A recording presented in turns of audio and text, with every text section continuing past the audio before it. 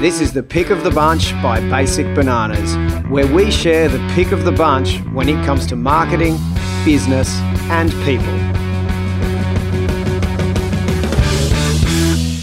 Hey, and welcome back. I am super excited for you to meet one of our amazing business mentors today on this call, Joel Farmer. Joel is going to share with you today his own entrepreneurial journey and the lessons learned along the way, and also some of his best hacks that he has picked up also by being an amazing mentor to many of our members here at Basic Bananas. So let's jump straight in.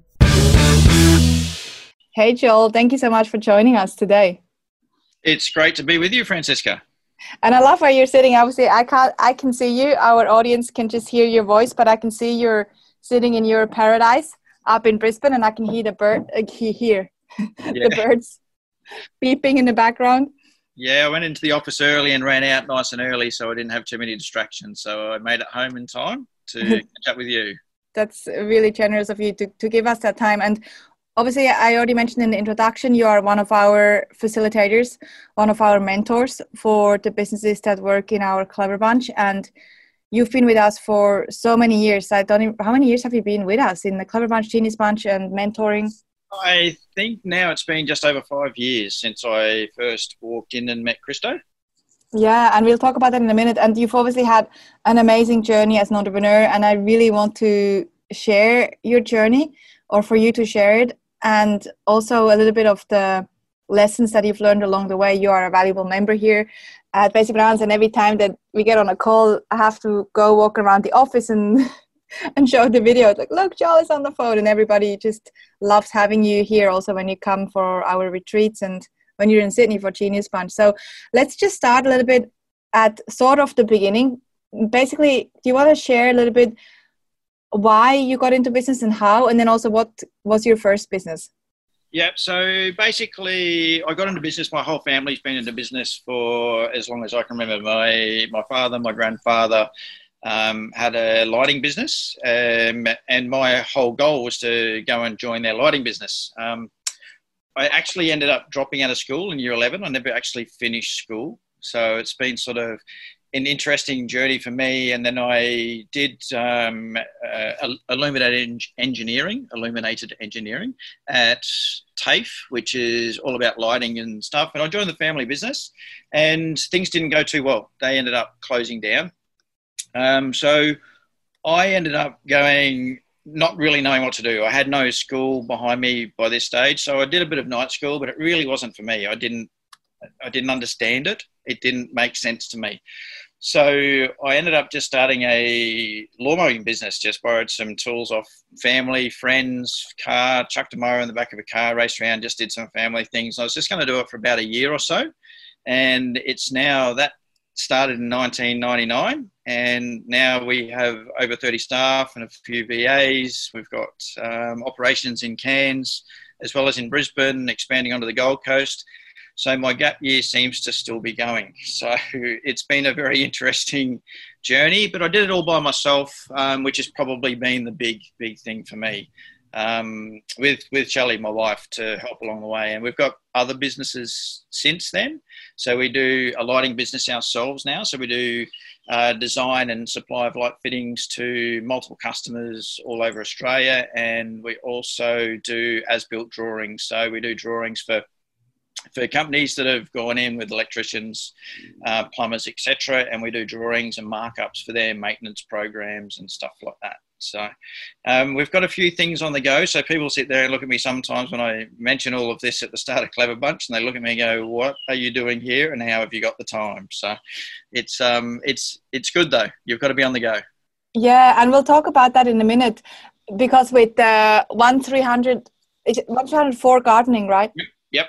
1304 gardening, that obviously is the business that now is almost a little bit self-sufficient. So you've set it up in a way over the last few years where you are not super crazy hands-on all the time anymore.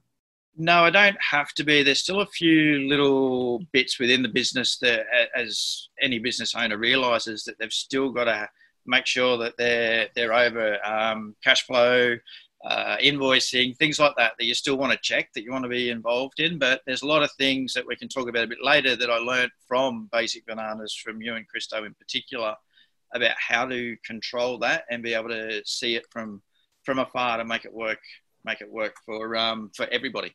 Yeah, I would love to actually talk about that in a minute.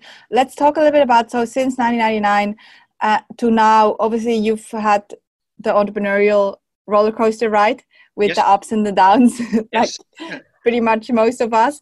What are some of the biggest challenges that you feel you have come across, and then what you have learned from them? And, you know, just before we started recording, we spoke a little bit about failures and how one thing that people love about, because we were talking about how we do one takes when we do these podcasts and we leave in the mistakes that we make, because one of the things that people love about Basic Bananas and when we present and talk to people is that we are very real and authentic, as much that this is maybe an overused word. And so failures are part of what we do, because everybody, you know, I think everybody, it's okay to fail. I think failing is not a bad thing, because you learn from the failures. So what are some of the failures or challenges that you have come across, and then what have you learned from them? Yeah, look, probably the biggest challenge for us over the years has been staff. It's always one of those things that's very difficult to find some really good guys, but we've created over the last few years a really good core with managers, with VAs, with some good team leaders in the field that are willing to help the other guys and teach the other guys in the field. So that's probably the hardest thing that we've gone through. That, and with the growth over the times, cash flow, I didn't realise how important it was if we were doing all of the work. I thought, well, the cash will just come in. But as you grow in business and learn about businesses, sometimes people don't pay all of their bills on time or at all. So that's probably been one of my biggest learning curves, that keeping that cash flow to the forefront, making sure it's right there. There's been multiple times where it's been like, how are we going to pay our staff this week, and things like that. So that's definitely been the two things that I can think of from within the business that I've struggled with. Yeah, I love that. And those are very common challenges. Let's talk about both of them briefly, especially cash flow also in a business like yours that is quite seasonal, and where you have contractors and then you obviously have to pay them because they also need to live, and you are very generous. I always remember when we started working together, one of your biggest concerns was mainly just being able to look after these people, because, you know, other business owners would just go, well, they just don't have a job anymore. But for you, it was very much always about the purpose in your business, and one of your purposes is to create employment opportunities. And so cash flow obviously can be a challenge. So what are some things that you have maybe done to help you with that? So we've gone and implemented literally a credit card policy system. We do not do anyone's job, whether it's $10 or $10,000, without having credit card on file. With that in place, we've got the systems in the background. It's all automated, that on day 7, if they haven't paid by any other means, cash, direct deposit, etc., that credit card is charged. So I've got a cash flow turnover of every 7 days guaranteed by doing that. There's some people that don't want to work with us because of it. They go, oh, no, that's a deal breaker. We're not giving you the credit card. They were the ones that weren't going to pay me anyway. Exactly. They were the ones that were going to take 2 months to pay a $65 lawn mower. It's just not worth it. So as the business has grown and we've got significantly bigger, that has been the absolute key to cash flow for us. That's such a good tip for many businesses. Also, again, in your industry where people delay payments or don't pay at all, this is, for small businesses, that can be one of the biggest killers, is people not paying for the work that has been done. And I think what you have done, which is a really good lesson for everybody here, is setting boundaries, and where you say, look, this is how we operate, and you explain why. And if they don't like it, then that's okay. You know, we had to do the same in our brand consultancy. This happens in most businesses, where sometimes people just don't want to pay, or maybe they can't pay, even though they ordered something. If you don't have a safety net, somehow it can kill a business very quickly. Yeah, absolutely. And come Monday, you've got to pay your staff. And that's one of the biggest things that I have never, ever missed a pay run. with our staff, and they come into our business, and it's one of our promises to them. It's one of our values when we set up our values for the company, that we're going to look after them, we're going to pay them, they matter.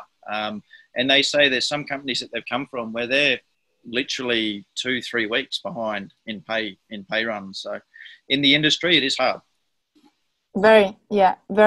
And you've definitely worked out a lot of these systems, and I do want to talk about systems in a minute. Yep. Can we quickly talk about, you mentioned before there was a little bit of a turning point in your business, which I find a very cool story. Do you want to share that story? The turning point? The elevator story, yeah. Yes. Yeah, it's very cool.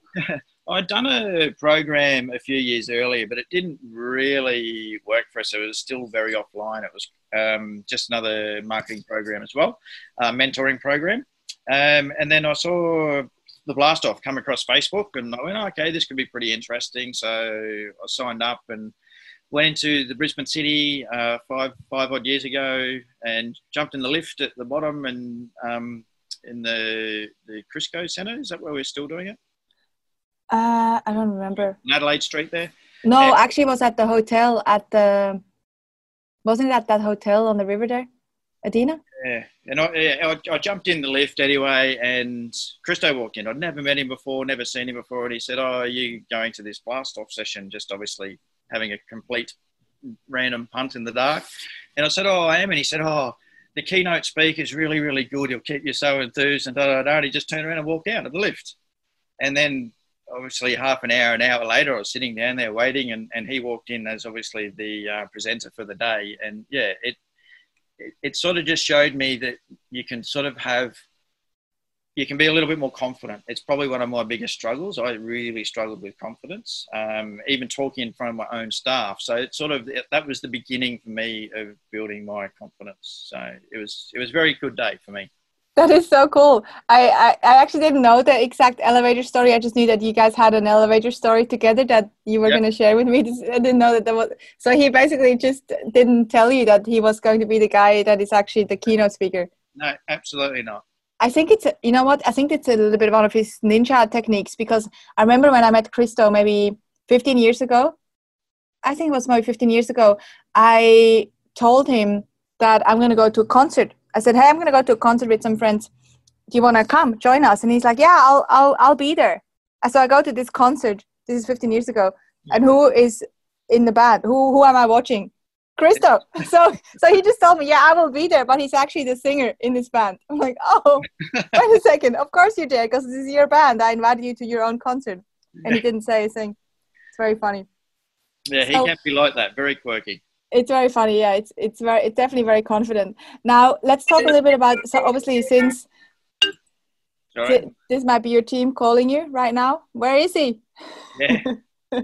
So since you started with our programs and then also became a mentor, you've implemented a lot of systems, and that is one of the ways you mentioned before. One of your biggest struggles has been, and still to a certain extent is, staffing and team, and it is a struggle for most businesses until they work out how to build culture and put leadership structures in place. So what are some of the systems that you have put in place to help you with that?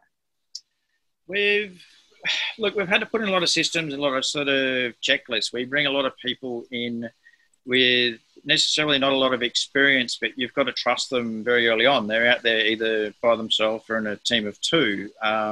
As you said, it's very seasonal. So in summer, we're hunting for people constantly. So we've used programs and systems where they've physically got checklists. It says in the morning what they're meant to do, how they're meant to do it. It's got yes, no, are they fit for work, things like that. So then that enabled my manager and for other people within the team, VAs, etc., to be able to get that information and document it easily for me to see where we were failing, as you mentioned before, failing quickly, and we could work on those things to be able to get people on board quicker. We use onboarding programs now so that we get a lot more detail and a lot more information from them to sort of ease that pain of bringing them in, so to speak. Unfortunately, it is a fairly revolving door with what we do. Guys will sit there and come in for an interview, and they're as keen as, and then tomorrow morning they won't even show up for work. So they fill out all the documents and stuff. So I guess what we have had to implement over time is just to make sure that we're making them understand what their job role is quickly, and setting those boundaries, as you said, and making sure that the management can see what's going on without being out on site. Yeah. And then in regards to the management seeing what's going on, you have some key metrics, I believe, that you set that basically you know that, okay, these are our critical numbers and this is what we need to keep an eye on. Yeah, so with that, it basically comes down to time on site, comes down to travel time. My manager sets all of the times and the runs out for the guys. We physically track them from the minute that they get to work to the minute they finish. So we can see if they've driven the right way, where they've gone. So they're the key metrics that the manager's got to keep an eye on, because otherwise, if they blow out, we're already losing 2 hours a day at least just in travel per vehicle, 2 people in the vehicle. So we're losing 4 hours of wages and not being paid. So they're the sort of key metrics over the time that have been going from a month where you might earn some reasonable money to where you lose it literally in a week. In those sort of things there. So they're the metrics that I get my managers to really focus on. The other thing that they do is they go over like tool sheets, etc., come the end of the month and tell me what we need for the next month. So we're trying to plan in advance for new equipment, how much work we've got. So we're trying to book a lot of work in a long way in advance, not obviously just week to week, which we used to do. So it's just little things like that. It's nothing really major that in that sort of instance that I'm sort of looking for. It's just making sure when they're on site, we're getting the right dollar value for it. They've got the right tools on site and they're delivering what we need for the customer. Yeah, and I mean, you're very humble. Obviously this is quite major because you're basically looking at the profitability of each job and making sure that each job doesn't lose you money by tracking the most important metrics, the levers. So if you want to call them that, like time, for example, time spent to travel there and time on the job and using the right tools. What sort of software do you use to do that? Obviously, you're using also a database management system. You're using Ontraport. We're using Ontraport, yes. Which is the same system that we use here. What else are you using? Okay, so I have set up a program called ServiceMate. So it's service, the letter M, and then 8, the number. So that's the main program that we use. That has an open API. So we put all of the information into that program there, and then I've gone to my programmers because they know what API means and how it all works.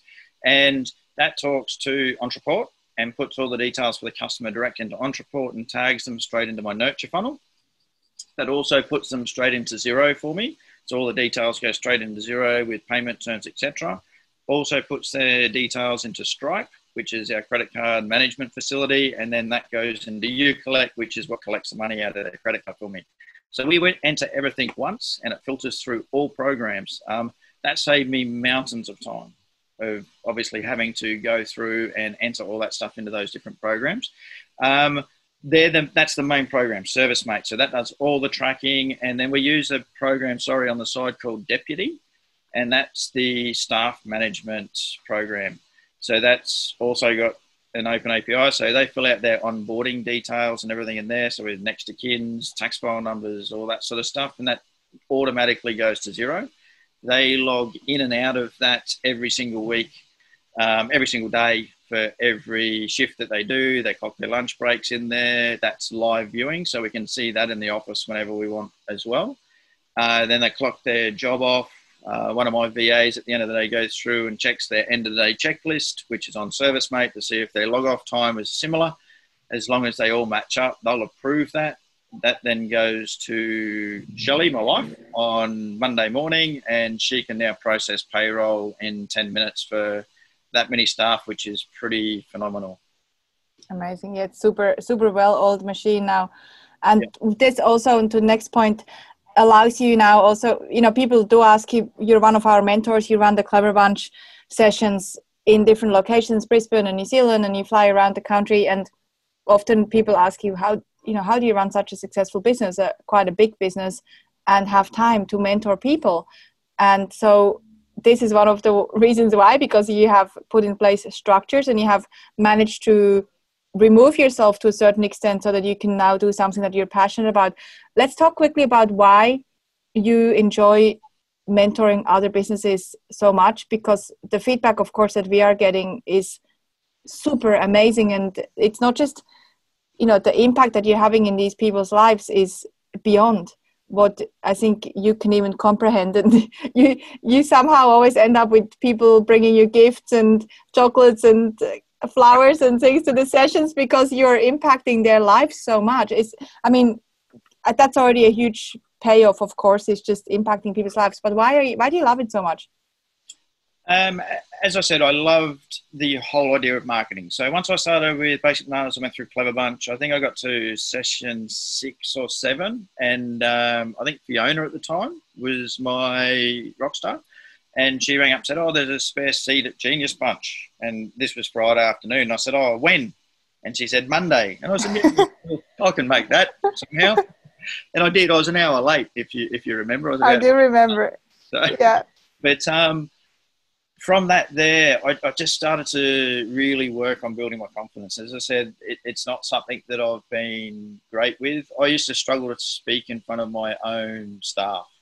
I used to sit there and struggle to have team meetings, tell them what was going on, what needed to happen. So it was something I wanted to put myself out there for to begin with. As when it came up, when the email was shot out by you and Christo about looking for someone else to facilitate when Kevin was going overseas. So I really sort of grabbed it and went, yep, I can do this. And I cannot tell you how many times I rung Chandra and said, I can't do this. I can't tell you how many times going, please make sure Francisca's not in the room at Chandra. I don't think I can handle Francisca in the room yet. I was like, and then I'm so intimidating. You weren't at the time when I was learning. It was sort of like, and then I went down to Sydney, and that's probably when I really realised, when I went to Sydney and I did 5 straight with Christo there, and I think Val came over and did a couple, and I did 5 straight down there, and I got to like the 5th one, and I was just like, I rang you guys before I went down and said, I don't know how I'm going to do 5 straight. And Christo went, yeah, no, you'll be right. We'll just see how you go. And he just kept pushing and pushing. And look, I got there, and that was probably the real, as I said, that real turning point for me, that people in that room were coming back up to me because I was involved with them with Genius Bunch as well, with Joe and Amber and stuff. And they were doing some Clever Bunch sessions, and they really came up and said to me, they said, hey, that was really, really good. You can really do this. So from there, I haven't really looked back too much. There's been some sessions where I'm still a little bit nervous, but that's a good thing. It's never a bad thing to have a few butterflies in the stomach before you do something, but it's definitely a lot more natural now that I've got, I think, 100 and something sessions that I've done for you guys now. So it's and it was just seeing those girls and telling them what value I added, and having people come up to me after doing session 1 and stuff and saying, if because obviously they do blast off with you or Christo. So session 1's always a little bit of a touchy subject, because I think they sort of expect to see you there sometimes. But once they learn who we are and what we do and my journey and my story, they sort of come up after the session and just go, are you going to be here every time? That was really good. So it just sort of builds from there.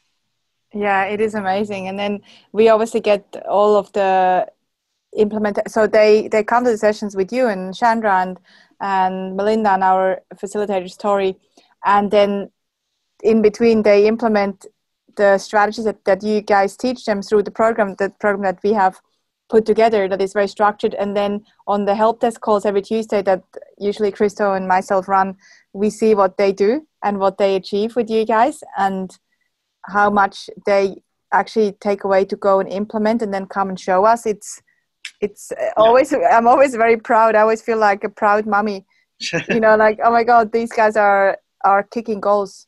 And it's why we're doing what we're doing. If you could give maybe 2 or 3 tips to finish up in terms of, now you work with so many business owners through the Clever Bunch program, what are sort of 2 or 3 tips that you could share when it comes to marketing? What are some of the biggest either challenges that you're seeing or things that people should consider when they look at their marketing approach?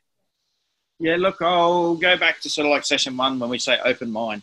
I think that is the biggest thing because it is constantly changing, constantly moving. One of the things I do talk about in session 1 as well is I am still using the book in my own business today. So that whole Clever Bunch sort of manual, I'm using it still today. The only difference is I might change because my business has grown. So it's looking back constantly with an open mind going, okay, cool, well, that worked for me last year, but now I'm here, or now my shift has changed, my business has changed, I'm not in it as much, what can I do? So it's constantly looking to evolve is probably the biggest thing with marketing, especially with social media. You need to be looking at it constantly to see what's trending and what's working.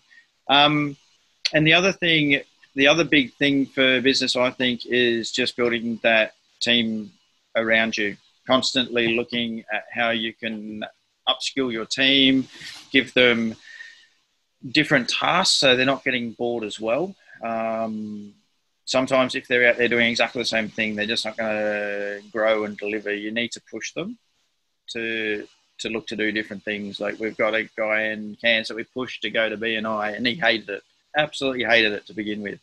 But now he's extremely good at it, been in it for a couple of years, and it's been such a big growth for him to understand the business. So it's looking for different ways to get them to grow along the way as well. Yeah, I love that. And I think, the first point, as you mentioned, you sort of mentioned 2 things. It's going back to the basics, which is you have that with the Clever Bunch manual. The principles are the same, but the implementation of some of those need to be adjusted as obviously the channels change and we use different channels and different applications of a channel, of a marketing channel. The core principles are the same, but we have to constantly be evolving in order to stay current. And then the second thing is the team. Some team members, they do love to do the same thing over and over again. There are different people, and those are the people that you want to keep in roles that are very the same always. And then you have some people that are really good also, and you sometimes need to feed them with different tasks and evolve them. And it's always good to invest in your team also, which you have been doing also, and bringing them along to courses and investing in them. Yeah, as you're aware, with small business, sometimes people need to be able to diversify to different roles and quickly. So it's being able to sit there and make them understand that. Yeah, great. Thank you so much, Joel. Are there any final words that you would love to share before we close up? No, thanks for having me, and looking forward to catching up with the people that listen to it in the room, and catching up with you guys down later this year. Yeah, you're coming down for the experience in March, right? I don't know yet. Am I? I'm sure you are. Okay, cool. I haven't heard anything yet. That's all. But we've got our team meeting on Friday. Okay, we'll send you a quick message over right now. So the experience is coming up in March, and I'm sure you're going to come. Yeah, cool. Have an amazing day, and thank you again for the listeners for listening in. And if you have any questions, if you would love to share any thoughts, or if you would love to ask Joel or anyone else on these podcasts a question, please send them to info@basicbananas.com, and we'd be more than happy to help you out. Thank you again. Thanks, Joel. Thank you. To get more from Basic Bananas and to learn new ways to grow your business with clever marketing, visit basicbananas.com.